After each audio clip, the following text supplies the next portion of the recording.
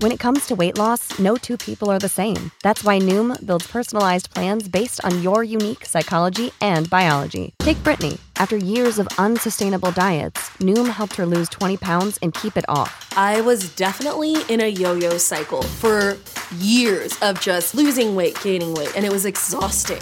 And Stephanie. She's a former D1 athlete who knew she couldn't out-train her diet, and she lost 38 pounds. My relationship to food before Noom was never consistent. And Evan, he can't stand salads, but he still lost 50 pounds with Noom.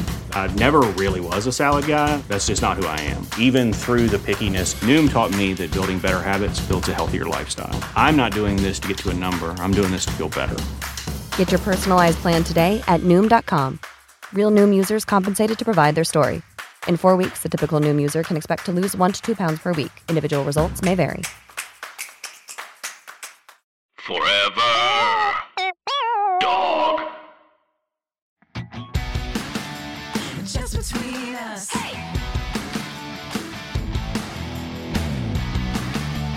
Just between us. Hello, I'm Allison Raskin. I'm a writer, mental health advocate, and I have folliculitis, but it's clearing up. Hi, I'm Gabby Dunn. I'm a writer, bisexual icon, wink, and I'm happy to be back. Yes, welcome back to Los Angeles, the world of lost dreams and too expensive juice. Thank you. I'm really glad to be back. Back in LA. I had been at my cabin in New Jersey. Neither Melissa nor Allison had seen the engagement ring yet. It's beautiful. So they had great reactions in person, which I do appreciate. I had to wear it. Allison did put it on, yes. Melissa did. Allison encouraged Melissa to put it on. I don't know that Melissa's first thought would have been let me wear it, but it's nice because then you can get a real angle on it. You can you can see from your POV what you're looking at every day. Yeah, it's true. I do sometimes just hold my hand up and go like, I'm engaged. The amount that you are so obsessed with being engaged is delightful. Thank you. Like after years of acting like you didn't give a shit if it ever happened or whatever, you are a ray of sunshine, and all you want to do is talk about wedding planning. Yeah, we're trying to wedding plan. Although, gosh, did you guys know this stuff's expensive?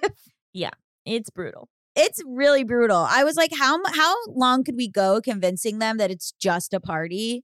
So that they don't give us like huge, you know what I mean? Like huge numbers. Well, why don't you get married in the South where they don't believe in gay marriage? Oh yeah, and then they'll think it is just a party. Just a party. Yeah, that's true. Well, getting married in LA is a real problem. Like if we were getting married in like Florida or something, I feel like it would be. You find the most homophobic county. Yeah, get married there. Yeah.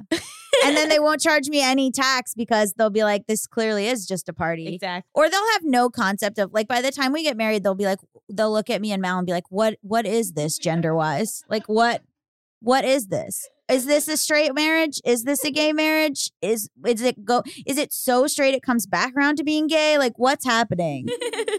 And I love that. I love to keep the confusion going. I have a gift for you from my road trip. Ooh. I found this at the place I was, and I was like, I can't believe they make this, and it's so perfect and awful, and I'm so excited to give it to you. I love gifts. I love to be thought of when I'm not around. Okay, here you go. Okay, we've got a mug, and it says, yeah, this is exactly how I feel.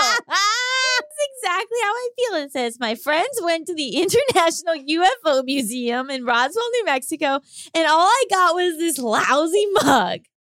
I have had my sights on going to Roswell, New Mexico since I wrote my 90-page research paper about it in 9th grade of high school, and you went without me. So also the font choices, the way that this mug looks is I couldn't believe I found it after you were texting me pissed off that I was there. And also I couldn't believe that they made this, and also I couldn't believe it was for purchase, and I also couldn't believe that they'd chosen it to look the way it looks. It's precious to me. Yeah. Melissa just got me a beautiful mug for my birthday as well. So now I've gotten mugs from both of you recently. Wow. Well, this one, I mean, come on. You got to use it every day. I'll double fist every morning with my tea between the two mugs.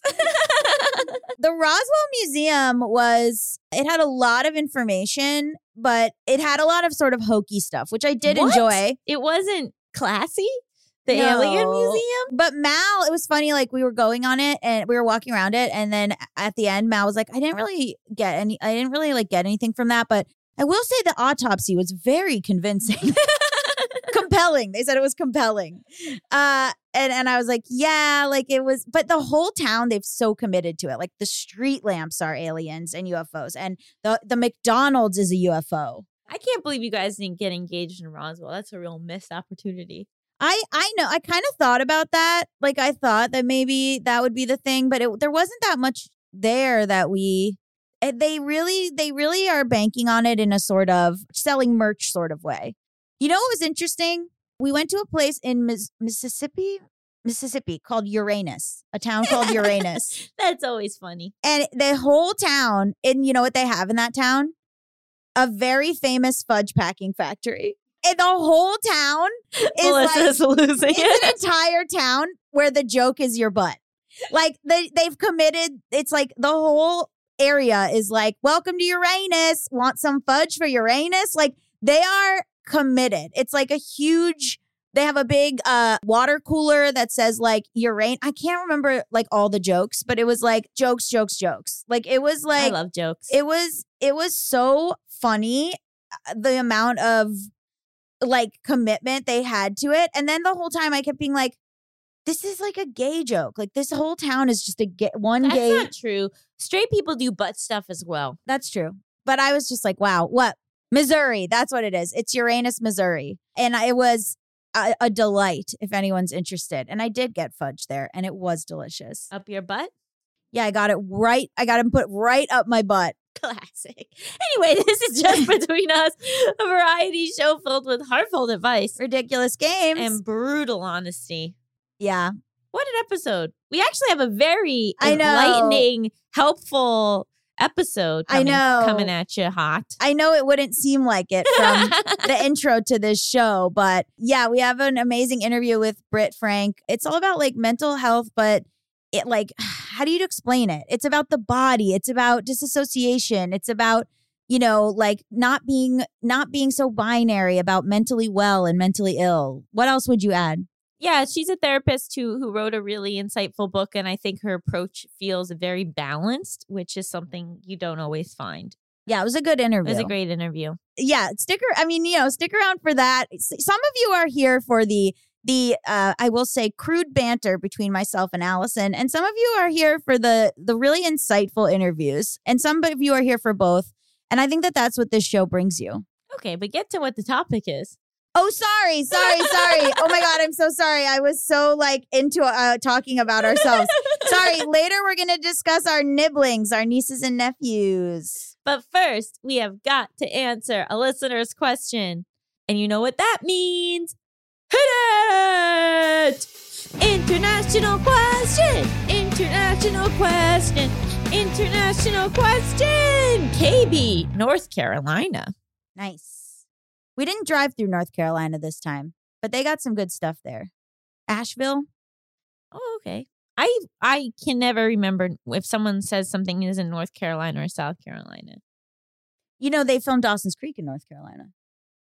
I'm not really moved by that. That's my one trivia fact. Although my parents came to visit us at the cabin, and they tried, you know, like sometimes my parents will tell a funny story, but then it's like actually deeply sad. Yeah. My mom was talking about how we were in North Carolina and we were driving down a mountain and it was raining so hard. And my mom was like, so then we just told the girls, like, go to sleep. Because we were like, we might drive off the side of the road. And they were like, she told it as a funny story. And then later Mal was like, that was so distressing. Anyway. Okay, here's our email. Hi, Gabby and Allison. Don't read it. Okay. Just listen. Let me tell it to I'm you. sorry. Let me wash you in my voice. Sorry. Tell me a story. Here's a question. So the other day I said to John, I would like to listen to a book on tape on the way home. And then he really made fun of me and said that people don't call it book on tape anymore. I think it's called a book on tape. Thank you. Yeah. And that's why we're friends. Yeah. What do you call what you use to change the TV? A remote. Clicker. All right. I've been getting a lot of shit for that lately. Okay. Anyway, hi, Gabby and Allison. I'm a huge fan and I love listening to your podcast in the car. I feel like I'm hanging out with you guys when I listen, and it has been so helpful for my driving anxiety. And now you are hanging out with us. It's true. I've been thinking about this question for a couple years, so if you could read it and talk about it on your show, it would mean a lot. Here's my international question. Can you give advice on what we are supposed to do when our close friends cheat on their significant others? To give you some background, I just graduated from college, which means a lot of my weekends were surrounded with going out with my girlfriends and drinking. A lot of times my friends would get overly flirty and definitely toe the line of cheating on their boyfriends or significant others. Many times I've had friends who have danced with and kissed other guys, have exchanged phone numbers, and have even straight up gone home with a guy, all while they are in long-term committed and monogamous relationships. I struggle with this because I don't want to support my friends' bad behavior, but I also want to be their friend and understand/support the choices they are making for themselves. I feel like if I openly called my friends out for cheating, they wouldn't want to be my friend anymore. On one hand, I want my friends to keep me accountable to my values, but I feel like if I did this, I might lose a lot of my friends over a situation that has nothing to do with me personally. I'm not sure whether my opinions on this change if I like their significant others versus dislike them, if they have already been cheated on in their relationships, and if they think they might be breaking up soon. So I'd love if you could give perspectives and advice about all of these factors as well. I've never been sure how to handle this, but I hate not knowing what to do in this situation. I feel like I have to choose between my loyalty and my ethics. Yeah, I was going to say, how close are you with the boyfriends? Like, do you know the boyfriends? Are you hanging out with the boyfriends all the time? Because are you like having to look them in the eye and like know these things and have to like look them in the eye? That's stressful. You know, it's so interesting what gets normalized among groups of friends. That's what I was thinking about, right? Because like if you're a group of friends where that would be totally obscene, you know, that everybody would be like, oh my God, that's so crazy that she went home with this other guy. But it seems like this has become like super normalized amongst you guys. And like that this is just kind of a thing that everyone sort of piggybacks on each other or like has accepted about each other, like in a circle of trust, which I think is something that you're just not comfortable with. Like, I don't know. It's this weird thing, right? Where like boys, I think, say just to be very gender normative, like boys are like, you never rat out your friend. Like you never do that. Right. But like if in your case, what is the next step to then tell your friend, hey, I don't actually really like when you do this? Or is it B, to go to the boyfriend? I don't think it's B, but I do think A is feasible, but they might just be like, you're being a buzzkill. I don't know. Taking in the context of this stage in your life, my thing is like, maybe these are not the people you're meant to be friends with. That's what I'm saying. It's become so normalized in this group that I wonder if it's even, you start to feel like, am I crazy? Am I the outlier? Am I just wrong? Yeah, like if you're right out of college, if like you're going out a lot, like maybe just, I think kind of like taking the pressure off of yourself of like, these people are finding themselves and making their own decisions, but also I do not need to solely be surrounded by people who make this kind of decision. Like maybe this is sort of a signal that like you should maybe try to find some new friends and some people who do align more with your values. Because I think when I was younger, I would be like, oh my God, I could never be friends with somebody who cheats. But I think it's really more about like, well, what type of friendship can I have with somebody who does that, right? Can't be very close. Like, yeah, it'd be hard to be really close. And so maybe the really close friends, you try to find people who, you know, are more aligned with your ethics. But yeah, like what Gabby said, it definitely depends on how close you are to the significant other in terms of like what kind of a position they're putting you in. You know, so I think it is really shitty if like you're good friends with the SO2, right? And then they're blatantly cheating in front of you. Like then I think that's a situation where you can say something. But aside from that, given your age, it's sort of like the friends we make in college, the friends we make when we're growing up, it's a lot of times just because of convenience. That's who's around. And like how, yeah, they're close by. And maybe this is really kind of like a learning moment for you where like, oh, like it actually is really important for me to have friends who I align with morally. Or does it, I mean, it's scary, right? I know a lot of people who just have the same friends from high school and college because they're scared, even though they don't like those people or don't align with those people, because leaving behind an entire friend group and finding new friends is so hard to do as an adult. It's like, you know, someone I know right now, they're in this new friend group and they're like, if I don't, you know, these are my friends. Like if I don't, you know, go along or do these types of things, like, you know, or have this sort of like, I don't want to stir the pot because this is so new and I need these people for like plans, you know? And then other times it's like, you know, some people that I know have friends from high school that they do not align with, but like, and then you can talk to them and they'll say, I don't know, I just don't really align with these people, but like, that's who I've been around. Like, who else will I find? Where will I find new people? Where, you know, if I drop these people, like they're going to talk about me and be like, you know, they'll still all be friends without me. Like it's hard to drop an entire group and find a new group. Yeah, but not everyone has a group, right? We've talked about that before. Like, I don't have a group of friends. I have individual friends. Yeah, and you have to like grow into that, I think, and it's scary. Yeah, cultivate that because and not rely on this is who's easiest and this is our plans always, you know?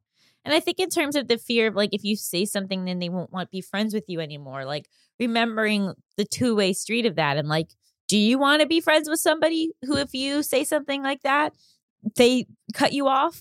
Like, exactly. Like, is that is that a valuable friendship? Like sometimes kind of pushing up against these things and having these conflicts can be really revealing of if the friendship is even worth fighting for in the first place. And if the person just instantly shuts down and shuts you off because you have questioned them in any way, like, where's that going? How is that a healthy friendship in the first place? These just sound like going out friends. You know what I mean? Not like they can be your friendships. fun friends, but like maybe like the real connections can be found elsewhere. But it's not your responsibility, I will say, except in those situations where you're really close with the significant other. Yeah. Then I think there's a thing of like, hey, like knowing this is making me really uncomfortable. I feel like you should maybe share what happened with your partner or just stop. Yeah. Yeah, or just stop. I mean, it's hard too because it's interesting that it's like, well, if they, you know, they'd been cheated on in the past, so they're cheating now. And it's like, yeah, it's this interesting thing that I've seen come up a few times where it's like, well, like on Reddit and stuff, because that's where I see straight people, where it's like, well, if he, oh yeah, you guys. There's two of us in the room. But I just mean different. Like, I mean like unhealthy straight people where it's like people who are like, well, he cheated on me, so I'm cheating on him. And it's like, okay. But okay, like, you know, like I don't know, like I think it's like none of your business, but also you get to decide. I do think it's you're not paranoid, and it's highly likely that they will be like, whatever, KB, you're such a buzzkill, like you're being a buzzkill right now. You know what I mean? Yeah, but then that's like who wants to be friends with that? Then you don't want to make that person someone that you trust. Right. Right? Because then they're not trustworthy. Because then if they're betraying their partner, what are they doing to you? Or even more like if someone cannot handle getting any sort of feedback on their behavior and how it can be impacting another person, then like they probably do not have the emotional maturity to be a good friend. Mm-hmm. But that, like Gabby said, there's going out friends, right? There's friends where it's like more about We're just partying. like, yeah, like just like spending time with, but not that emotional closeness. But yeah. I would like release yourself from the guilt of like, what do I do? Because I think, like we said, unless like you are really close with that person, it's not on you. But I get why it would make you feel so uncomfortable and icky. Yeah. Ugh. I would hate that. Yeah, it's really stressful. Yeah, I think see what happens. But you are not wrong for thinking like they might just be like, whatever. We're gonna go do what we want to do because I feel like it's that thing too with like a group of friends where they test the waters. Like they'll like, you know, be dancing on some guy and they'll see if any of the friends say anything. And then they'll like go in the next step and then people get normalized and they go, you know what I mean? Like I feel like I was friends with these girls and the one girl, they would leave each other alone when they were drunk. So like one girl left this other girl at this guy's house when she was like, the other girl was blackout. And I freaked out and went back for her. And she was like definitely blackout. And he was like definitely going to do stuff to her. And then later the other girl was like, you're being so like, because they had normalized this thing of like leaving And then I like stirred the pot by being like, this is not okay. And then it brought down the whole house of cards. And they were like, we don't want to be friends with you anymore. Well, you get to decide what type of cycles and what type of behavior you want to be a part of. Exactly. And if the nature of the group is not sitting well with you, Right. you can just try to remove yourself from the group, because sometimes changing the nature of the group is too hard. Right. Well, hopefully that helps. If you want to submit your international question, you can. What a heavy sigh. I know. If you want to submit your international question, you can send it to justbetweenuspod@gmail.com. That's justbetweenuspod@gmail.com. Up next, we've got an exciting interview with our highly esteemed guest, Britt Frank. So stay tuned.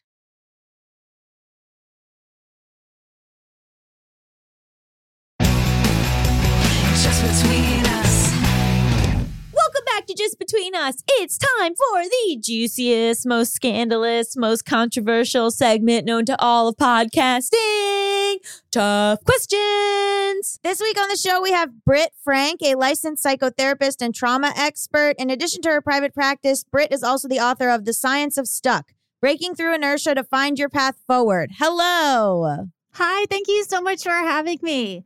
Welcome. Oh no, we're so excited. It's whenever we get pitched like someone in the mental health field, we always kind of go through like what their spiel is and whether it feels like it's promising too much, because that's always something that's like scary for us and not something we want to like perpetuate for our listeners. But I feel like your approach is this really like lovely balance. Can you sort of speak to like your philosophy on all of this stuff? Yes, and thank you for saying that. And I was I want to go from my life is a hot, disastrous mess to everything is roses and everything is great. And that's just not how it works.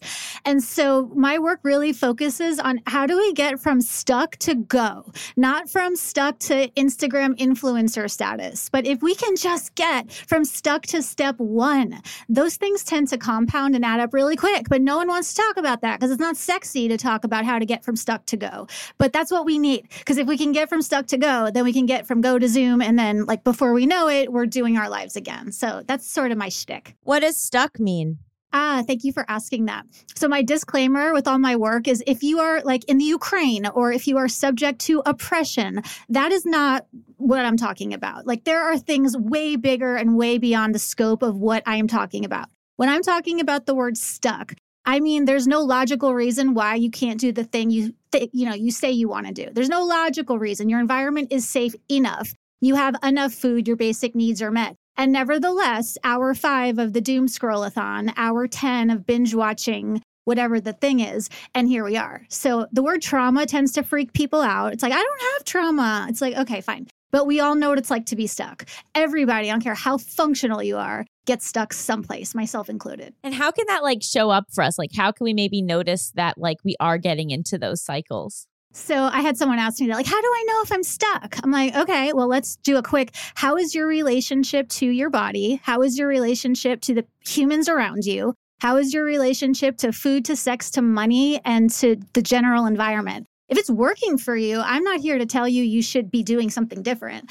But if it's not working, or if it feels like something is missing, or you're humaning and you're doing okay, but just it's not really going that well, there are things about our brains that if we know them, it feels more like we're in the driver's seat and less like we're locked in the back of a trunk of a speeding car going 90.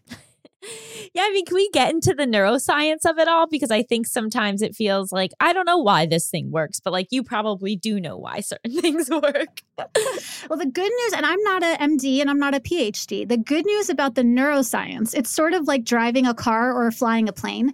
You don't need a whole, and I took a flying lesson and I was horrified by how little you actually need to know to like get a plane up in the air and fly it. We just need some basic driver's ed types of things in order to get ourselves from stuck to go. And the most basic of which is your brain has a gas pedal, which is the, sympathetic nervous system, the thing that makes us feel like get up and go. And when it's too high, we call that anxiety or panic. Your brain has a brake, which is like the rest and digest. And when that's stuck, we feel depressed and lazy and we feel unmotivated. But we also have an emergency brake. And if the emergency brake in your car is on, you're not going anywhere. And it's not because your car sucks. And it's not because you're a bad driver. And so in our brains, our emergency brake, they call it the dorsal vagal complex, is when we actually go into a freeze response. So fight, flight, freeze. It's a survival adaptation. It is not subject to logic or reason. The pushback I get is, well, why is my emergency brake on? Everything is fine. I shouldn't feel unsafe. It's like, well, no, you shouldn't. But be that as it may, your brain gets to decide automatically what counts as safe and unsafe. And the world is kind of burning down around us. So even though your immediate environment may be fine, you're part of a global society where things are not going well. Right. So, if your brain gets stuck to off, to shut down, let's just start with the assumption it makes sense. Why? Because neuroscience. That's why. Do you think stuck is kind of feeding into productivity culture? Or do you mean stuck in the sense of like, you're not doing what you want to do, or you're not having good relationships with people around you? Like, just to clarify, because I feel like people would be like, I don't really particularly care to contribute more to my company, or, you know what I mean? Yes, thank you for clarifying that, because we can get stuck in the off position, which is what I spend a lot of time talking about, but you can also get stuck in the on position. And that's where productivity culture tends to swoop in. And then that's when we're stuck and stressed, and that masquerades as productivity and it masquerades as virtue. And you're such a good employee because you work 20 hours a day and you stay late and you work all weekend. So if our gas pedal is stuck on, we're going to feel burned out. We're going to feel stressed, overwhelmed, anxious. And if you're in productivity culture and you feel like crap, that's likely because your brain is overfunctioning in the on direction. So yeah, you can get stuck in on, you can get stuck in off, both directions, or you can ping pong between both. I had that for a while. What do you mean? So stuck in the on position would be like, I am not sleeping and I'm smoking, for me personally, and I'm smoking meth and I'm up for 5 days and look how clean my house is and I'm doing all the things. And then you can only do that for so long before your brain shuts the system down. And now I'm laying on the couch and I've been asleep for 2 days and I can't shower or feed myself or do anything. And that ping pongs back and forth. The mental health world will call that bipolar. And sometimes I was going to say, I have bipolar disorder. It sounds like me. And I take meds, so I am not saying that bipolar is not a real mental illness. Like, it is. I have severe mental illness on both sides of my family. Thank you, Grandma, on both sides. But knowing that bipolar, aside from the physiological mental health stuff, also has a function in your nervous system. It's not going to make it magically go away. But if you know you have a brake pedal and a gas pedal, if you have bipolar, that can help at least alleviate some. Not all. And again, I'm not about let's magic all the mental health stuff away. Yeah. It's like, let's take it out of the rafters and make it a little bit more manageable. When I struggled with borderline personality disorder for years and years, and no one told me, hey, guess what? If you have trauma from childhood, it's going to manifest in these ways. And here are ways you can work, not just with your thinking, not just with medication, which are all good, but with your body also. Like, we forget that our brains live inside physical bodies and our bodies interact with the environment because we're biological organisms. So we need it all. Yeah, I think a lot of with bipolar disorder, I do feel it in my body in the sense of numbness or vibration, or like I'll know that I am in a manic episode if I look down and my hands are shaking. Like, there's a lot of neurological stuff to it, grinding my teeth. A lot of like that kind of aspect to it. And the gas pedal and brake pedal is something that I've talked about a lot. Only I've never heard it in that way, but I think, I don't know if I made this up, but I've always thought of it as like a train. My train is on a track and it could go one direction, which is blow up your whole life, which is where my brain wants to go 24 hours a day. But I am able to, because I am on medication, I think, and because I know what's going on with me, I'm able to pull the lever and put the train on the right track. But the only reason, so it's like, I think people have this idea that when I'm on medication or when I'm like good, it's that the train isn't even going, but that's not the case. The train is absolutely going and it wants to go, it wants to blow up everything.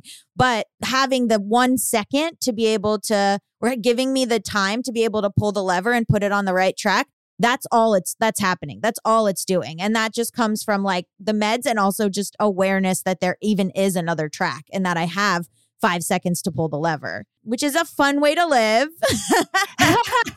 I haven't used the train analogy, but I will steal it and attribute credit. Thank and you. what you're talking about, the space between stimulus and response is, I mean, that is really the key That's to this all it whole is. mental health thing. And the more space you can create, the more likely, like you said, you're going to be able to successfully pull the lever. But I just thought I was crazy. Like I genuinely thought everybody in life knows how to human, and I didn't get like all of the operating software installed, and I am fundamentally broken. And so it was just stimulus response, action reaction. There was no space. When I learned, oh, hey, you have a brain and it does things, that does create space. And 5 seconds can be the difference between staying on the track and, like you said, blowing everything up. Driving the And train those 5 right seconds into matter. a bomb. Yeah. Yes.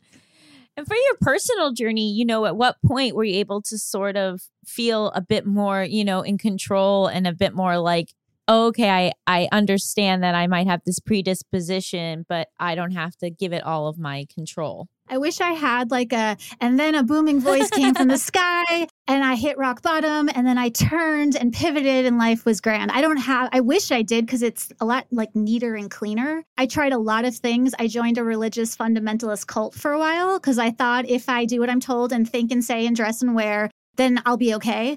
And that's not sustainable, but it was an interesting stopover on my path. And I was a drug addict and a sex and love addict and a codependent relationship addict. And it wasn't like just one thing did the trick. I did meds, I did therapy, I did DBT, I did CBT. And then really when I hit trauma therapy that focused on, hey, Britt, guess what? You have a body. You live dissociated 20 feet above your body. But like eventually we need to come down here because there's some things that you should probably look at. Well, I didn't want to look at anything because 1, I had pain from my past that I didn't cause. But then 2, I had all the things that I did cause in reaction to the pain from the past. And I didn't want to deal with what a piece of crap I was for many, many years. But really it was, I finally give up and I'm willing to look at all of it, the good, the bad, the ugly. M. Scott Peck, who I love, he says mental health is often a commitment to reality. And when I was like, fine, I'll live in reality, it sucked and it was awful, but it was very much just claw your way forward. It was not linear. It was like, I'm clawing my way forward. Okay, I can catch a breath. Oh, wow, life sucks again. Oh, wait, I'm catching my breath again. And then it was like I looked around and life stopped sucking quite so hard. And then I got to neutral and then I got to good. But it was not linear and there was no discernible, here was where the change happened. It was like falling on my face forward every few feet until that stopped. I think that's a better story. Yeah, definitely. Thank you. Thank you so much. It's way more relatable. And it also, otherwise you're just like waiting for that moment, right? You're like, oh, well, I'm not getting better because I haven't had this clear moment. But this story shows that like you actually are getting better behind the scenes. Things are happening that maybe you're not realizing are going to have a payoff, or that you're already on the right path, even if you backslide a little bit. Mm-hmm. Yes. And recovery, I think the recovery mental health world make it such a binary. Yeah. You're either healthy or you're sick. You're in recovery or you're relapsing. Like you're good or you're bad. And it's so much messier than that. And so for me, it was just, can I pick up, dust off, and keep going and try again and try again and try again? And it's not binary. You can be like super awesome in a great mental state and then feel like the biggest piece of crap in the same breath sometimes. Yeah. And so it's not looking to be in the steady state of healthy. It's, can I continue to shift with my life in a way that's sustainable, which is so much less pressure, because then you don't have to worry, like, what if the crap hits the fan? It's like, it might, and likely it will, because life is life. But if I can learn to shift, and like you said, if I can learn where the levers are and how to drive, then I can feel a little less overwhelmed. Like I don't ski, but if you put me on top of a giant mountain, I would freak out. If you put a skier on top of the mountain, they're going to be like, okay, cool, we can do this. So knowing a little bit of the mechanics is very useful. Is somatic therapy when you try to go back into your body, or what is that? So somatic just means body. So there are a bajillion types of somatic therapies. Anything that involves, hey, guess what? You have a body with like cells, organs, and tissues and things is somatic. I'm trained in one called somatic experiencing, which is a trauma-focused way of working with the body. Because trauma, that word gets tossed around pretty like haphazardly. But trauma is like brain indigestion. It means your body did not metabolize an experience for whatever reason. It could be good, it could be bad, it doesn't matter. We all have it to a degree, and we all experience it at some point to a degree. So somatic experiencing acknowledges you have a nervous system that records everything that happens to you, even if your cognitive, logical brain doesn't remember. Your body does, always. Yay. And so if someone is like looking to, get unstuck, like what are those first few steps that you would recommend? That's such a great tee-up question, because my biggest passion is stop asking why questions. When you are struggling either with low-grade stuck or high-level mental illness, starting with why is not helpful. And I know there's a lot of bodies of work out there that are like, start with why. And that's great. And that works for some people. And if asking why works for you, have at it, do it. But if you start with a why question, you're unlikely to get moving. Insight is not the same as action. I can have all the insight in the world to why something is the way it is, but it doesn't change it. And asking why, more likely than not, will create shame. I don't know why I'm feeling this. I don't know why I'm like this. So, okay, well, let's leave the why for later. And let's start with what are 5 choices that you have right now? Not tomorrow, not next month, not next year, not after you buy all the gear. Like, what are 5 tiny choices that you have right now? Of those, let's pick one and then repeat. Once we get going, then we can do introspection and analysis and the how and the why and the who and the what. But asking why right out of the gate will keep you stuck pretty quick. So step 1, I'm stuck. Don't ask why, ask what. Step 2, pick 5 choices. Step 3, pick one, no matter how small, go, repeat. Can you give some examples of like what those choices what's might a look choice? like? Yeah, so I might sit here and be like, I'm so overwhelmed. I'm so anxious. Like, we can get off this call and I will likely get into a vulnerability hangover. Oh my God, I sounded so stupid and I don't know what's wrong with me. And why didn't I say the things I wanted to say? So I could sit there and spin on that, or I could pick up my therapy sand and take 10 seconds to dig around in it. And then I could drink some water, and then I could leave my office and go outside. And then I can go to my car and call someone who will remind me that the likelihood that I was a hot flaming mess this whole hour is, hopefully small. And then those little things, and then celebrating that I didn't go and smoke meth after this, or that I didn't go and like snort Vicodin after this, or whatever the thing might be. But we're so quick to minimize our little wins that we don't get anywhere. Celebrating isn't just like this saccharine, sentimental, like, yay, I'm celebrating. Celebrating is a brain hack. It shifts your physiology because when you celebrate, you're dancing and singing and yelling. All of those things tell your amygdala, okay, we're cool. She's not being eaten by a lion. Everybody at ease. So celebrating really, really helps as far as brain hacks go. I love that. I feel like I've never had someone say so many things I just agree with. I just think like so many things that you've said or things I've said or that I've thought about or the way that I view it all, and like, because like mental health is obviously like not a monolith. Like people have so many different viewpoints, but so many of the things you're touching on are like, I'm in school for psychology are the things that like I've connected with the most. And like, I've learned so many different things, but like the things I've really connected with is like insight alone doesn't solve problems. Like you have to like even your disclaimer at the beginning, like sometimes like it's external stuff and you can't get unstuck if it's external stuff. But if it's not external stuff, maybe these things will work, like I'm just fangirling at this point, but I have a basic question because I'm not a professional like you guys, but because I hear a lot about this, and so if somebody's like you mentioned disassociating outside of your body, so can you explain that and some symptoms? Because maybe I feel like someone listening would be like that would be helpful to them to know if maybe that's what's going on with them. Yeah, and if you don't know what dissociating is, it's freaking terrifying. Like of all the things I've had to work through, dissociation, knowing that that's a thing and here's what it is, was really helpful. So dissociation, I mean, we've all experienced sort of highway hypnosis where you're driving down the highway and next thing you know, you're in a state, 2 states away and you missed your exit and you sort of go into this trance because our brains go into autopilot. And so dissociation can look like hyperfocus. It could also look like, I didn't even realize I had a body until like way later in my process when my therapist said, what do you feel in your body? I'm like, I don't understand this question. I don't feel anything. Like, what do you mean? I'm like, I'm angry. I was mad about something. She's like, well, where in your body does it feel angry? And we argued for like an hour. I'm like, I don't understand what you're asking me. So if you do not have any physiological body sensations, then the likelihood, we call it daydreaming or being spacey or disconnected. And that's basic dissociation. And at its most extreme, and I had this and it was really unpleasant, is this pervasive sense of unreality. Like, I don't know if I'm in a dream. I don't know, is this an NPC character in a video game? Is this real? I can't actually figure out, am I conscious or am I unconscious? Is this real or not real? I don't even know if I exist.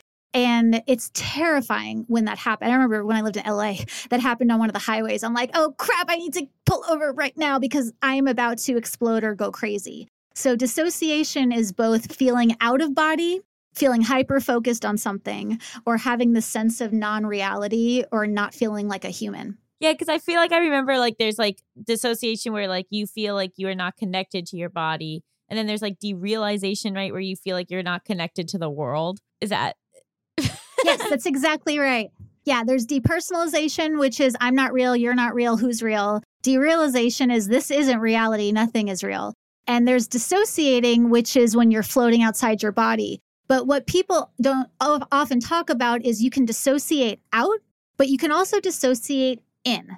And at somatic trainings, you tend to see a lot of this because body workers and somatic practitioners, like we're so aware of our bodies. I could dissociate in, and be like, I can sense that my liver is feeling very sad. And I picture my liver as this ball of red inside of my stomach. It's like, Britt, no, you're sad. Like, let's just be sad. Like, be sad.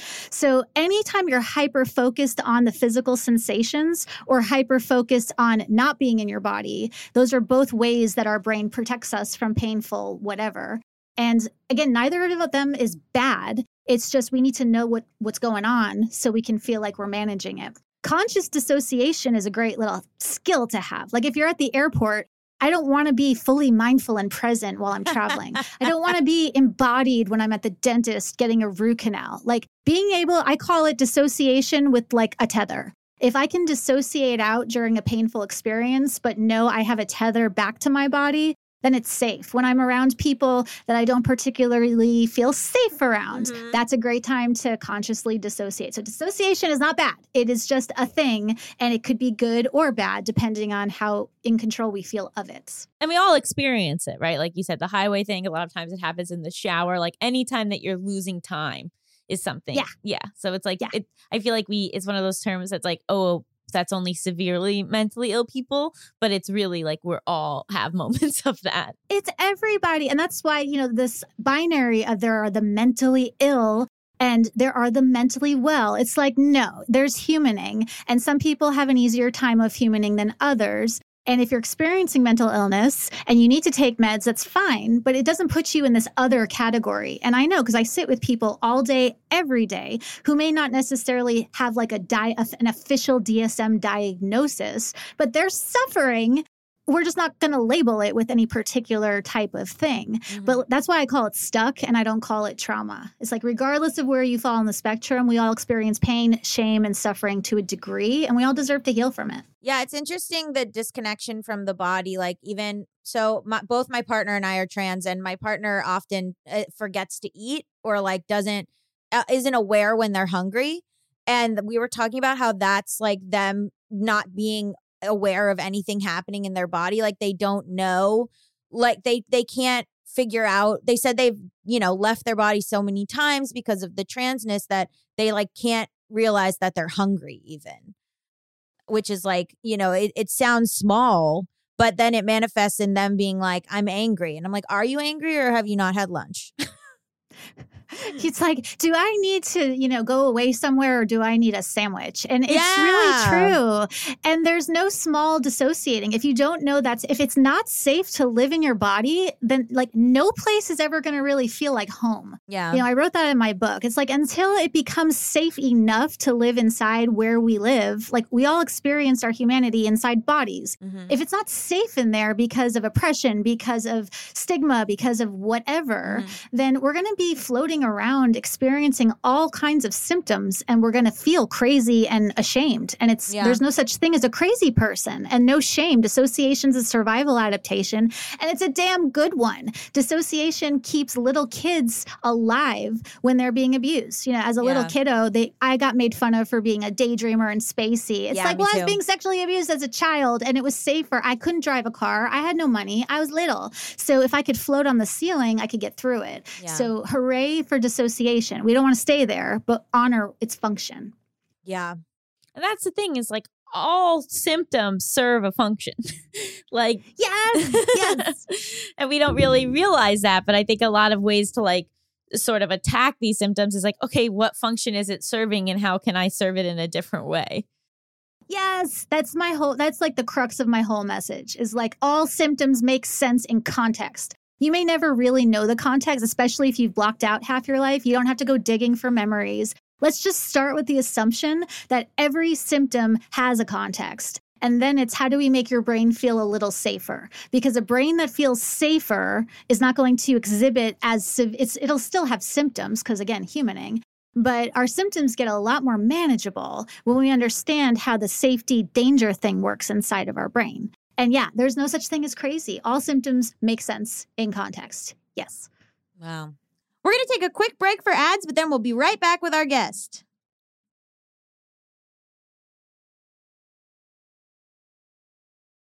Just between us. And we're back.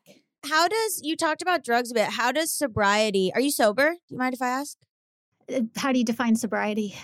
I don't know because I don't drink, but I hand me a pill and I'll take it. But I'll answer that. Yeah. I don't define sobriety as abstinence. Yeah. And, some people equate if you're sober, you're abstinent. And it's that's great for some people, but you don't, again, that's a binary of either you're an addict or you're abstinent. Yeah. I am in recovery. I don't do meth. I don't do heroin. I don't pop pills unless they're prescribed. I take them and I enjoy them, and that's free.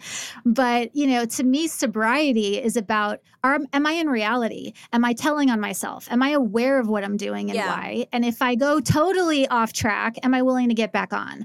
That's sobriety. So I've been sober in that sense for a long time, but I don't have a sobriety date. Because I was addicted to so many things. It's sober from what? From sex, from love, from codependency, from cigarettes, from hard drugs, from socially acceptable, which thing? Right. So abstinent, no. Sober, yes. Yeah, I was just curious how that played into everything as in terms of a coping mechanism. As someone 6 months sober from alcohol, not to brag. Yay! Oh my gosh, first 6 months suck. How you doing? Okay, here's the thing. Every single person in my family is an addict, and somehow I'm fine. I'm great. I'm oh, you don't have to ever be hungover. This is amazing. The only time is sometimes socially. I'm I feel weird, but then I just hold a seltzer. It's amazing. And I was going to say, I had to be abstinent for a while I was in recovery. And it's hard when you have to explain it. I wish we could just normalize, it's a seltzer in line. Why aren't you drinking? Why is this a thing? Why, I don't know if you find that, but having to explain is annoying. Yeah. Or be around, I think being around people who are drunk. I'm oh no, you're rambling, and I'm completely here for it. I'm 100% aware of your story not making sense, and I just have to be uh-huh. It's frustrating. And again, I did the 12-step rooms for many years, many years, and they saved my life. But when I moved away from sobriety is not abstinence, I was no longer welcomed in the rooms because I couldn't say I'm sober because I'm, quote, using. And I also don't do the I am affirmation. Yeah. I am an addict. It's parts of me. Our personality is made up of infinite, part of me likes drugs, part of me likes carrots, part of me likes cupcakes, part of me likes long walks on the beach.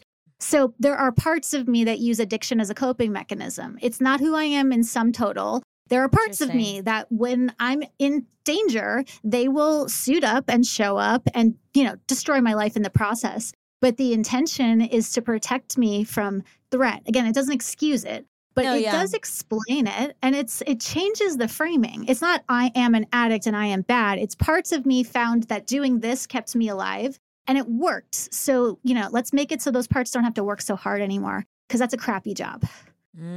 With working with your clients, have you seen there be any like similar takeaways in the journey where like kind of like moments of like just a reframe that is like really helpful? If they don't want to reframe, we don't end up staying together that long, because I am so big on we're going to reframe the crap out of this. And again, I meet people where they're at and I don't impose an agenda. But I'm also not going to let you, totally poop on yourself on my watch. If we can reframe it in an equally accurate but less shaming way, why not do that? But I found knowing that our personality is not this one mono mind thing, but that we actually contain multitudes, all of us.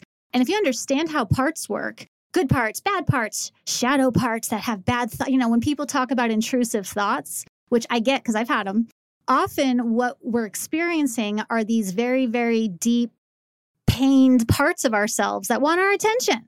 And so again, all the symptoms make sense in context. So knowing that we have parts, again, de-shames everything. Like I don't have children, but when I work with parents, they feel awful. It's like, oh my God, what's wrong with me? Part of me hates my kid. I'm like, isn't it great that you're made up of parts? And of the infinite parts, it's okay that a few of them are not enjoying this parenting thing. Yeah. So the parts work is a big focus of how I frame everything that I see and work with.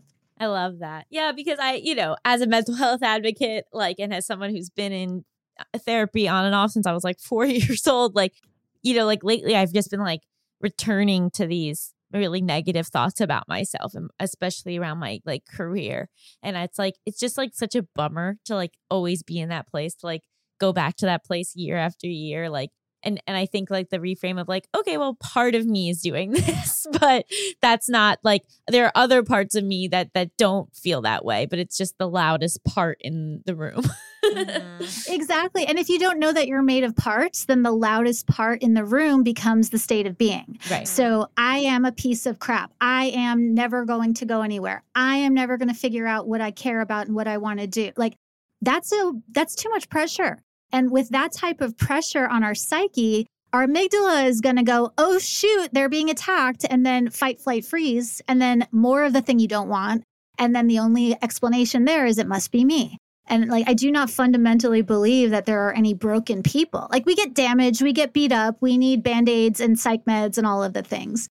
But at the core of us is, something that like the eye of a hurricane is sunny and it's pretty up there. Same thing, I think, with people. You get past all the defenses, you get through all the noises. Eventually, you're going to find a solid center that's impervious to stuck.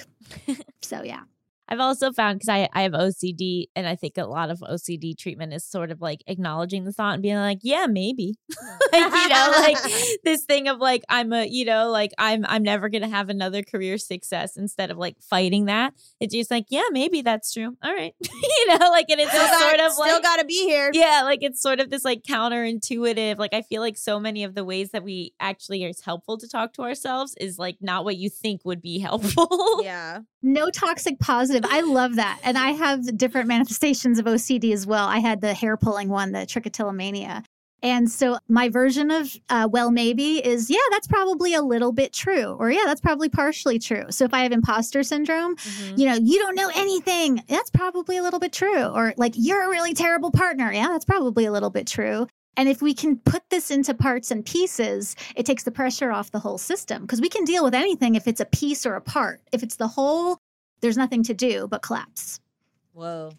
Well, thank you for this therapy session. I It's know. been really helpful. I needed it. Wow. I'm on a break from therapy, so this was a real booster for me. And now I would love if you would play a game show. Yay, games! I'm so Oh my here God. for this. Yes. Well, let's see if you're ready for this one. What part of you will take dominance during hypothetical? Wow.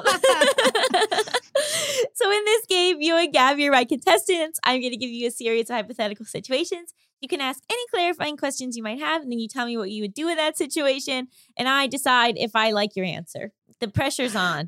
Couldn't be less pressure. The first one is America's favorite game show. Would you stay with this cheater? You find out that your partner of 60 years conducted an emotional affair with their dental hygienist 42 years ago. But it only went on for 3 months during the time they had a lot of dental-related issues and were feeling badly about themselves. They only mention it when they see the dental hygienist's obituary and start to cry. Would you stay with this cheater? Britt? I'm sorry, that's like the funniest hypothetical I've ever heard. Okay. Yes, I would. You would? Even though they're still really upset over this person why were dying. they crying? Because they it was a love of theirs. They've lost a love. What do you count as an emotional affair? Ooh, that's a great question. I think, well, broadly, I think any behavior that if your partner found out about it, you knew they wouldn't be happy about it. And that's different. So in 60 years, have you never done anything in the scenario that would equate an emotional affair? Yeah. No, you're perfect. Oh, wow. In this one area of your life, you have never had an emotional affair. What do you consider an emotional affair? I was like, I guess if you're with someone and you're like, yeah, I guess what you just said. But if you're saying I love you and stuff. Right. So in being, this like, specific one, it was really a romantic. sense of like, you're the only one that understands me and my tooth pain. Yeah, okay. You're the only one that I can go they- to about my root canal, and you make me feel warm inside like the gas that the dentist gives me. Were they talking shit about me? They said that you just didn't understand their mouth.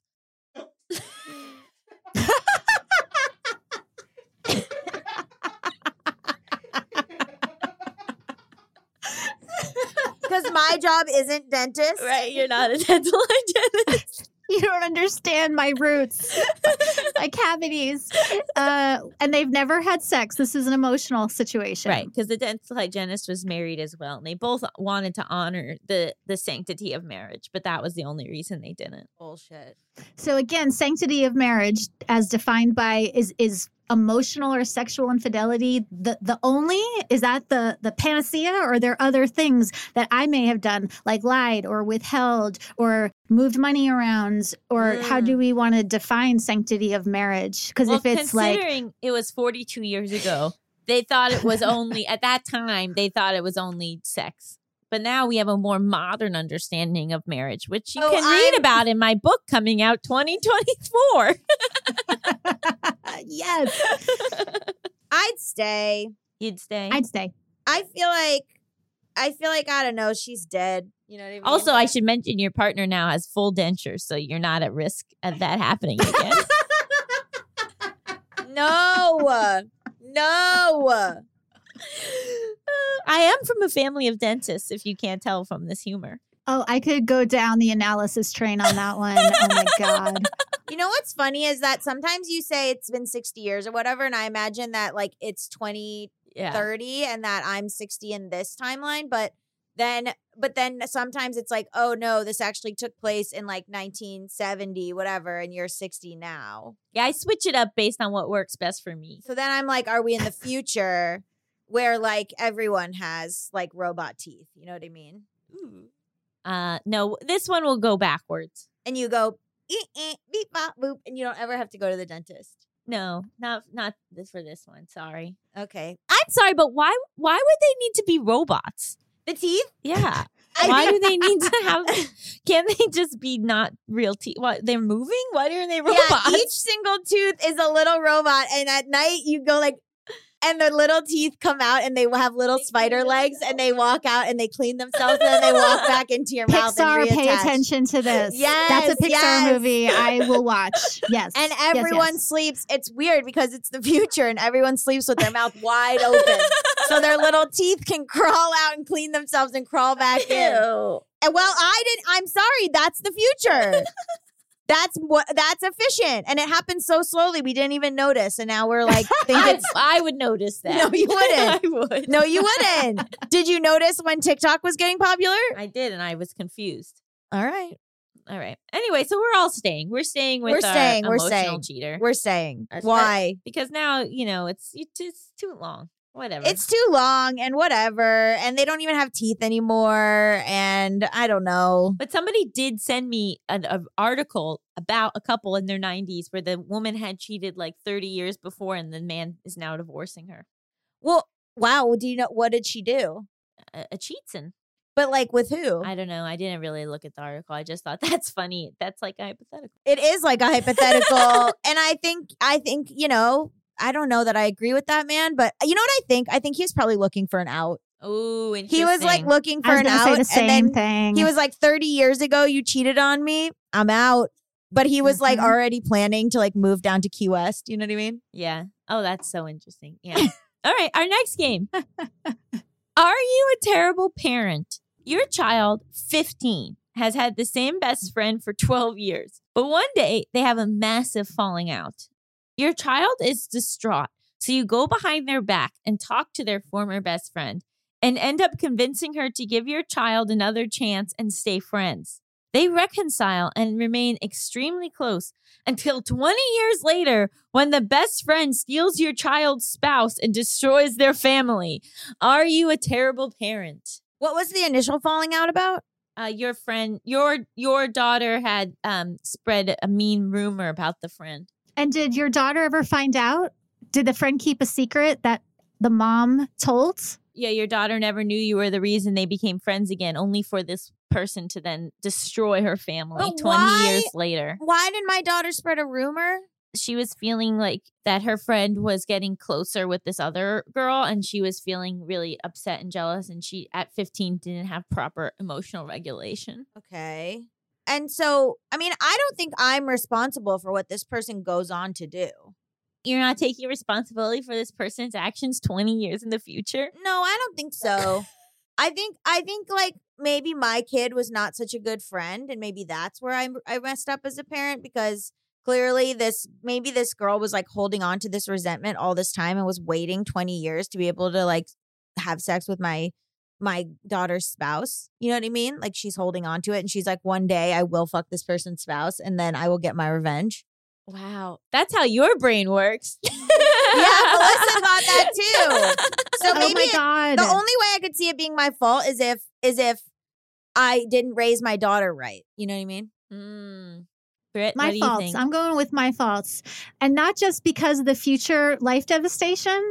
If I go around my daughter's back to her best friend, the message I'm sending my daughter is, I don't believe in you. You are weak. You are not able to solve life's problems. I don't believe in you. I am better than you. So much so that I'm not going to create a triangle with you and your best friend Right. that's going to be fueled by secrets and lies. And then I'm going to wonder why you end up in toxic relationships with pathological sociopaths. So yeah, that was a bad mom move. I'm not into shaming parents, but that was a bad move. I'm going to go behind their back and I'm going to go to the girl and be like, you better get them back together. You dumb. Oh, you're going to continue yeah. meddling? Yeah, and going- meddle behind their back. I'm going to go, you better get my daughter and her spouse back together right this instant. Right this instant, young lady. That's what I'll say. Okay. Because I'm an adult. So you remain a terrible parent. Well, yeah. Yeah. I fight her battles for her all her life. And now look what happened. Okay, our final game. Would you forgive this liar? You were away on your first business trip since becoming a parent. You call your partner to see how everything is going with your 6-month-old, and they assure you it's all going well. Oh, no. When you return home, you learn that your baby actually had a very high fever and had to go to the hospital, but is now fine. Your partner didn't want you to worry while you were away. Would you forgive this liar? No. No. No. No. And why not? Because something could have happened to the baby. The baby could have died, and then I wouldn't have even been there. I wouldn't have even known. I'm out at a work conference having drinks with fucking Steve and Dave, not even knowing that my baby's in the hospital with a fever. No. And then what? And then he just gets to make decisions for the baby's health without me? No. Would you? Was it divorce? Yeah, it's divorce. Well, and it's also it's divorce. Wow.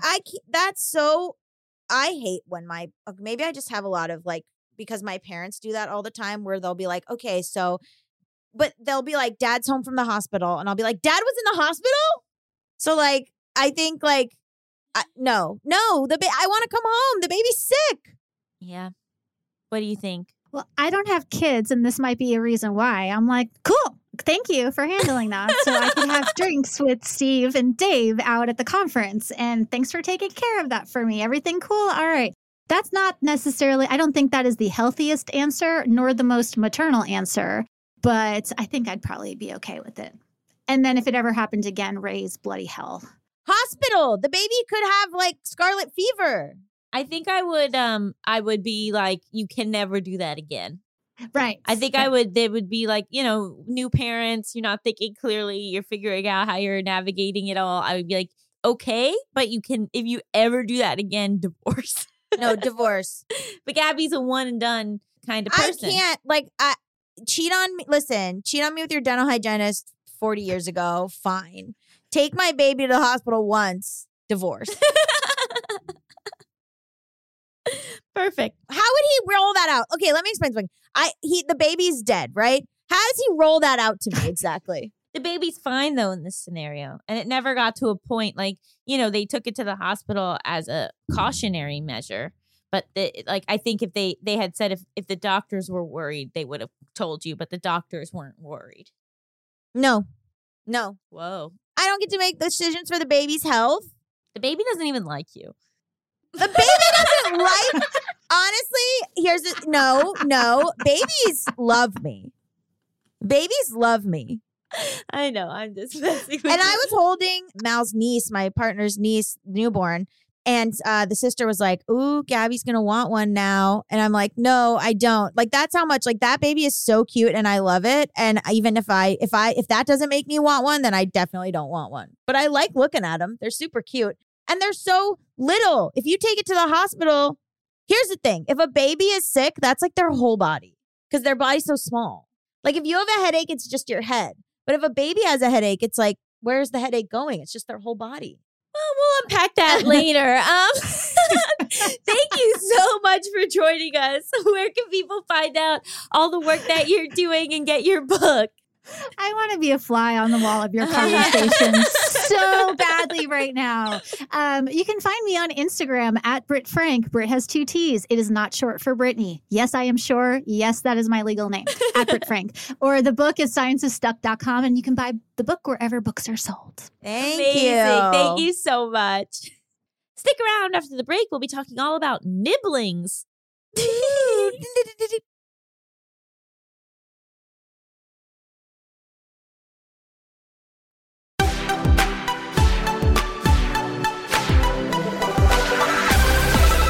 Welcome back to Just Between Us. It's time for topic. XXXXXX, baby. Baby. Cute, like a real little baby. So this week, because my sister was in town with her children last weekend, I thought, let's talk Niblings, baby. Let's get into it. Nieces, nephews, Niblings. Niblings is also the funniest term I've ever heard. It is extremely funny. We've been testing Mal's nieces with what to call me, and mostly Harper just calls me Gabby. But we were trying like Uncle Gabby, but it's also very funny because she doesn't have a grasp on pronouns, so they change all the time. So for her baby sister, she'll say like he's hungry, or for like me or Mal changes all the time. So it's kind of nice, but I have no idea. I'm like, what does Mal go by? Uncle Mal. Or Mally, Aww. which is super cute. And also the way she says it is funny. She'll be like, Mow. So it's kind of like with like an O. Mow. Which is very, very cute. So there's no gender neutral term for having a niece or nephew. Is there? I don't know. I don't know what they are. We joke that we're gunkles, which is like gay uncles. And like we talk about, because we have the cabin. So we always talk about like if it's her prom, being like, okay, you and your friends can use the cabin, but we do have cameras, so don't do anything bad. Like we talk about like a future where she's like, oh, my gay uncles have this really great cabin on a lake.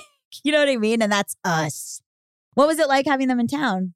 Oh, it was so lovely. Because I live in New York, and so I don't get to see them that often. But this was like probably like the most just like time I've spent with them in so long. Like we just like, it was like 3 days of just, well, I guess 4 days of just like quality time of just like being in each other's presence and hanging out. And they got to feel more comfortable around John. And, it's just being an aunt is such a wonderful thing because you don't have to be with them all the time. Oh, Love yeah. it. Love it. Absolutely. Well, how old are they now?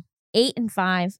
So though they can like actually hang. Well, they were like occupying each other for a bit, which was really lovely. Oh, yeah. But Melissa, you have a lot of nieces and do. nephew. I have my biological ones from age 16 to 2. Wow. And 6 of them. And then I've got like bonus, another 6. Whoa. The ones, Like friends, you mean, or cousins or friends, kids? yeah. Yeah. the ones who are teenagers, I always wonder, like Drew, my friend Drew is so pragmatic, and we were talking about Harper, and Drew was like, and just think, in when she's 18, you'll get lunch with her and she'll be able to tell you how she's doing. Like, I talk to all my nieces and nephews Yeah. all the time, but I talk to the 16, well, she's 15, she'll be 16 in a couple months. I talk to her, she calls me like every day. Really? Yeah. And That's like so nice. that's what I mean. And you know what's interesting too is that I'm very close with my aunt. Like my Aunt Michelle's super close. And I have talked to her where I'm like, isn't it so weird that you knew me when I was a baby?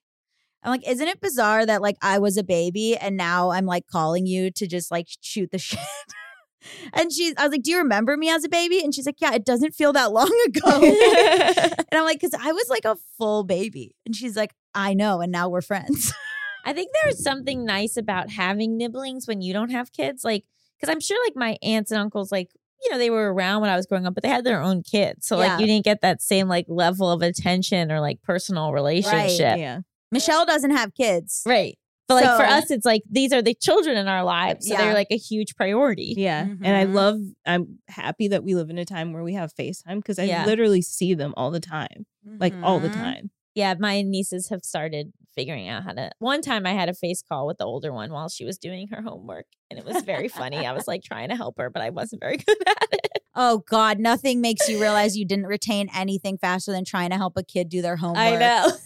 I'm She's like, like, how do I spell this? I was like, could not tell you. don't know. Absolutely don't know. Dictionary.com. Speaking of, I looked up with the gender What is neutral. it? It's pibbling because it's like parent sibling. Me? So it would be No, I don't pibbling want that. Gabby. No. Yeah. I That's want to rough. just be called, because I don't know if I'm going to change my name, but I'm like, what if Gabby is just the title? So I just like, it's like Gabby is the name, or Gabby is the title, and then whatever name I choose. Like, so then she can keep calling me Gabby, but it's like instead of uncle. You know what I mean? Yeah, you can make up the I'm making it rules. up. Yeah, I'm Mhm. making it up. It's also very funny, also trying to get her to understand the relationship like between me and Mal, because I've been around since Harper was born. So to Harper, I've always been here. I'm part of her family, which I remember being like 11 or 12 and realizing that Steven was just Michelle's husband. Like I thought, it never occurred to me. I was like, he's my uncle. We're related. You know what I mean? So when I was like, oh, he's just Michelle's husband. Oh, that you're not like blood related? Yeah, like that it didn't occur to me because he'd always been around. And she even had a husband before Steven, but it just like didn't occur to me. And so like I wonder, I'm like, so, Harper sees me as like I've always been there. Yeah. And so when I was like telling her, like I was like, me and Mal are getting married. She's like, okay. And then now she'll repeat it. She'll be like, you guys are getting married. And we'll be like, we are getting married and you'll be there. You'll be at the wedding. And she's like, kind of gets it. But to her, it's like, I'm just as related to her as like Mal is, Right. which Mal is like, God damn it. Mal's like, I could send you away at any time. Yeah. It's like my friend, this is not related to the story at all. Oh, but that's okay. That's But okay. my friend Mary, her son, Jordan, who considered my nephew, he is now in the same class as two of my niece's nieces. And so like they call each other cousins. Oh, I love that. Oh, that's really sweet. My poor nieces have had to meet so many almost uncles. Right. That's why I so don't that's the introduce thing. anyone until I'll actually be married. Yeah. Yeah. That's the thing. In my defense, I thought I was getting That's true, married to the that's last true. one. Yeah. Gotta Yeah. wait. That's the thing is that when I met Mal's sister, she was pregnant. Right. So But that's so nice that you'll have gotten to know them their whole life. yeah, and the new one and the new little baby that just got born. Yeah, their whole life. And I get along with Harper. So, like Harper, it's so satisfying when like Mal calls her and then I'll hear from the other room like, I want to talk to Gabby. Where's Gabby? And I'm like, hell yeah. Yeah. Yeah. The thrill of being their favorite, but also how exhausting it is to be their favorite. I Because have you to play can't- with her so much. Yeah. I don't get exhausted. I don't get tired. I like What? playing Yeah. with her. I love it. I Yeah. get so I exhausted. love it. I can talk to them on the phone all the time. I can play with them all the time. Like, Really? it does not exhaust me at all. Me I do neither. not have that kind of I stamina. love the attention. Yeah. Yeah. I also like what they say because she's 2.5, almost 3, and so there's no lying. So Oh, yeah. like she'll like pet my head and be like, "I like your hair, Gabby," and I'm like, and that's real. Thank Yeah. you so much. Does she still call you potato? She has a Mrs. Potato Head that she calls Gabby. Now, do I so very much resemble Mrs. Potato Head? Yes. When you put it side by side, it's uncanny. And you can also take the glasses off and on. And on, glasses off and Ooh, on. Yeah. So she does call her Mrs. Potato Head Gabby. Okay, I thought it was the other way around. No. She named it Gabby. Got and it. then the sister was like, "What is this called?" And then she's like, "This is Gabby." And then it's like, oh. Well, Smart kid. yeah. Anytime it's a cartoon where it's like a dark-haired boy and like someone else, another character, girl or boy with colorful hair, she'll be like, Mal and Gabby. And it's like, Aw. yeah, pretty much. Love it. Yeah, I find it exhausting to be around children. I understand. Yeah, I'm but excited to like be the quote unquote cool aunt. Yeah. Like I'm already there. I'm like hoping that like as they get older, it's like, oh, I can't talk to my mom about this. Yes. I'm gonna call Aunt Allie. yes. That's I my don't- dream. yeah. it gets a little much Gets a- where you have to tell. Oh, well, that's the thing is like sometimes they'll ask me these like kind of provocative questions and like I don't know how I'm supposed to answer it. Yeah, Right. but and you have to toe the line between like, I need to tell this, but also I still need to make it a safe space so that they know that Right. they can still come to me when they have Mhm. stuff. So it's it's tricky. Yeah, and if you're exhausted now, but you're like good at giving advice and stuff. I like so it, yeah. so you'll probably be able to Not even separate a little advice. bit. Well, not even advice, but like we were watching old home movies. Mal's family and Mal was watching old home movies, and they were saying to Harper, "Who's that? That's Becky. Who's that? That's Steffi. Who's that?" And it's Mal as a kid, and Harper's like, and Mal's like, "Oh, yeah, Uncle Mal used to be a girl. You know what? We'll explain that later." Like, so I feel like that's something where like Steffi's fine, but like with but like yeah, like when they ask a question, like what do you say? Like something like, where do you go after you die? Like, how does Yeah. Jocelyn want me to answer that? Like, Exactly, like yeah. certain things where like, it's always difficult to answer. But like, if it's your own kid, it's like you can pick how you want. Right, But, like, exactly. You're kind of trying to pick within like the worldview that like their parents want And for them. also, And it's yeah. difficult. Even like disciplining. Like I had to catch myself. Steffi said it's fine, but like, Harper, we were at ice cream and Harper threw a rock and I was like, hey, no. And then I was like, oh, like, am I supposed to, I can't, Yeah. I shouldn't discipline someone else's kid. But like but Steffi was like, no, she clearly shouldn't be throwing a rock. Like that's fine. You know what I mean? But I just instinctually was like, Yeah. And then I was like, oh, I can't. Yeah, the way to discipline too. Yeah. That's more of a line that I toe with like my friends, but like me and my sisters are all on the same page Yeah, about yeah. stuff. But yeah, it's tricky. Yeah, and Steffi and her husband are such good parents. Like they give her options. They'll be like, they'll ask things. They give her time. They're very, this is why you can't do this. Like such good parenting. So then I try to like do that too, where I'll be like, hey, we don't throw rocks because people could get hurt, like rather than just sort of being like, no. Right. But it's like, yeah, it's also Mal and I sometimes are like, aren't you so jealous of how Harper's getting raised? Like, wow, what great parenting. What's that like? Just kidding. But you know what I mean? It's like now modern times, there's different, like with modern parenting, Yeah. I think it's very different. Yeah. I Than agree. just like, we're leaving now versus like, okay, so in 5 minutes, you know what I mean? It's very different. Yeah. Mhm. Also, my nieces and nephews will set a timer now because they have phones. So they'll set a timer and it's like, okay, this is the time. So it kind of like teaches them about time, but it's also weird. That they're setting their own timers. Yeah, and they know. Well, they want to make sure they get their full time. You know? Right. Exactly. That's so exactly. funny. She's also very like mischievous and funny, where she'll be like they were like, okay, you can't go down to the basement because we're leaving in 2 minutes. And I was sitting with her, and she can only go down to the basement if she's holding someone's hand. So she like turns to me and she's like, Gabby, hold my hand. And I'm like, hold your hand? You've never asked me to hold your hand before. I just feel like, and she's like, no, I want to hold hands. And I'm like, do you, or do you just want to go to the basement? And she's like, no, I want to hold your hand. And I'm like, well, Harper, it's just interesting because you've never, ever asked to hold my hand before. So I feel like you are just going to walk me towards the basement. No, Gabby, hold my hand. Did you do it? Yeah, she walked me towards the basement. Obviously, it was a trick. Do they ever do the thing where they know that if they ask their parent, Yeah, absolutely. the thing that they can't do it, but they'll ask, but they'll be looking at the parent, but like asking you, Yes. or the opposite way? 100%. Yes. It's so funny. My oldest niece has the funniest personality, but like it's one of those things where she says things that maybe she shouldn't be saying, but they're so funny. Yeah. But it's like how I'm going to positively reinforce this by I laughing, know, even we though that I'm laugh. not I supposed know, we to. laugh. It's so bad. Yeah. Like, what does she say? Oh man, she's just like a pisser. She just has like some, oh my God. My sister asked them what they were excited for to start school, and Bella and the oldest niece was like, to be just so popular, to like walk in and be so popular. And then my youngest niece was like, I'm excited to learn how to read. It's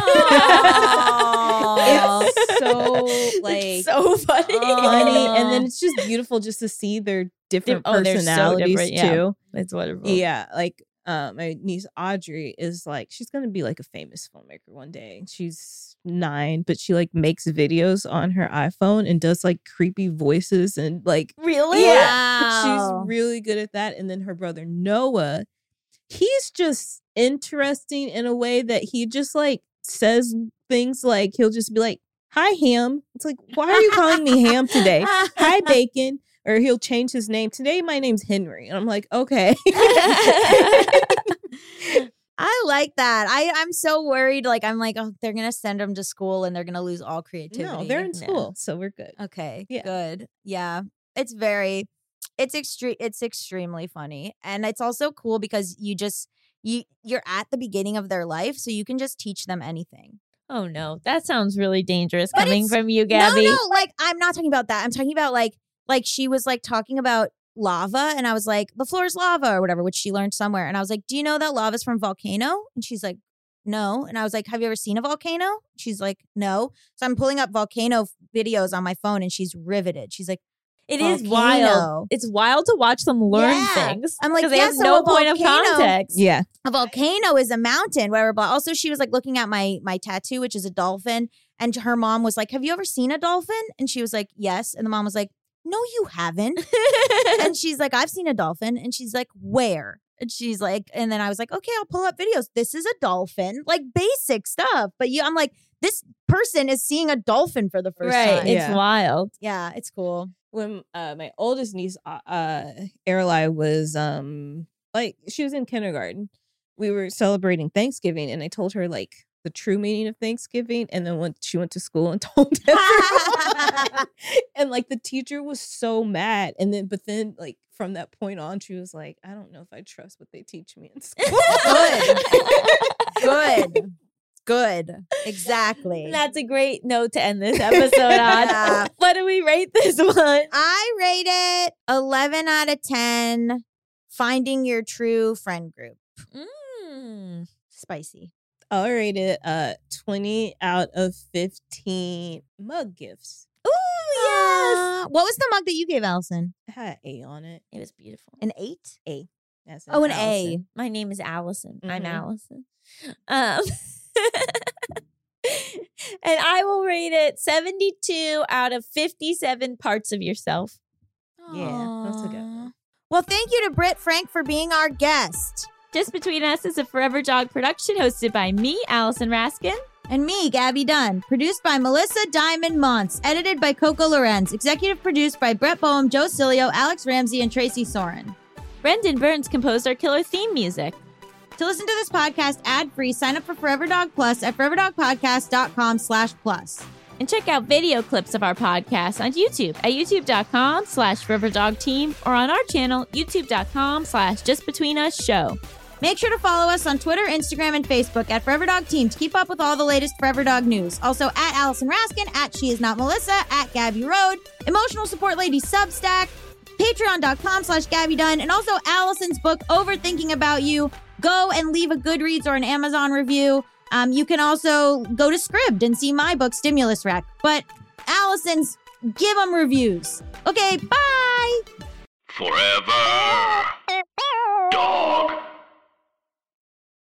Say goodbye to your credit card rewards. Greedy corporate mega stores, led by Walmart and Target, are pushing for a law in Congress to take away your hard-earned cash back and travel points to line their pockets. The Durbin-Marshall credit card bill would enact harmful credit card routing mandates that would end credit card rewards as we know it. If you love your credit card rewards, tell your lawmakers, hands off my rewards. Tell them to oppose the Durbin-Marshall credit card bill.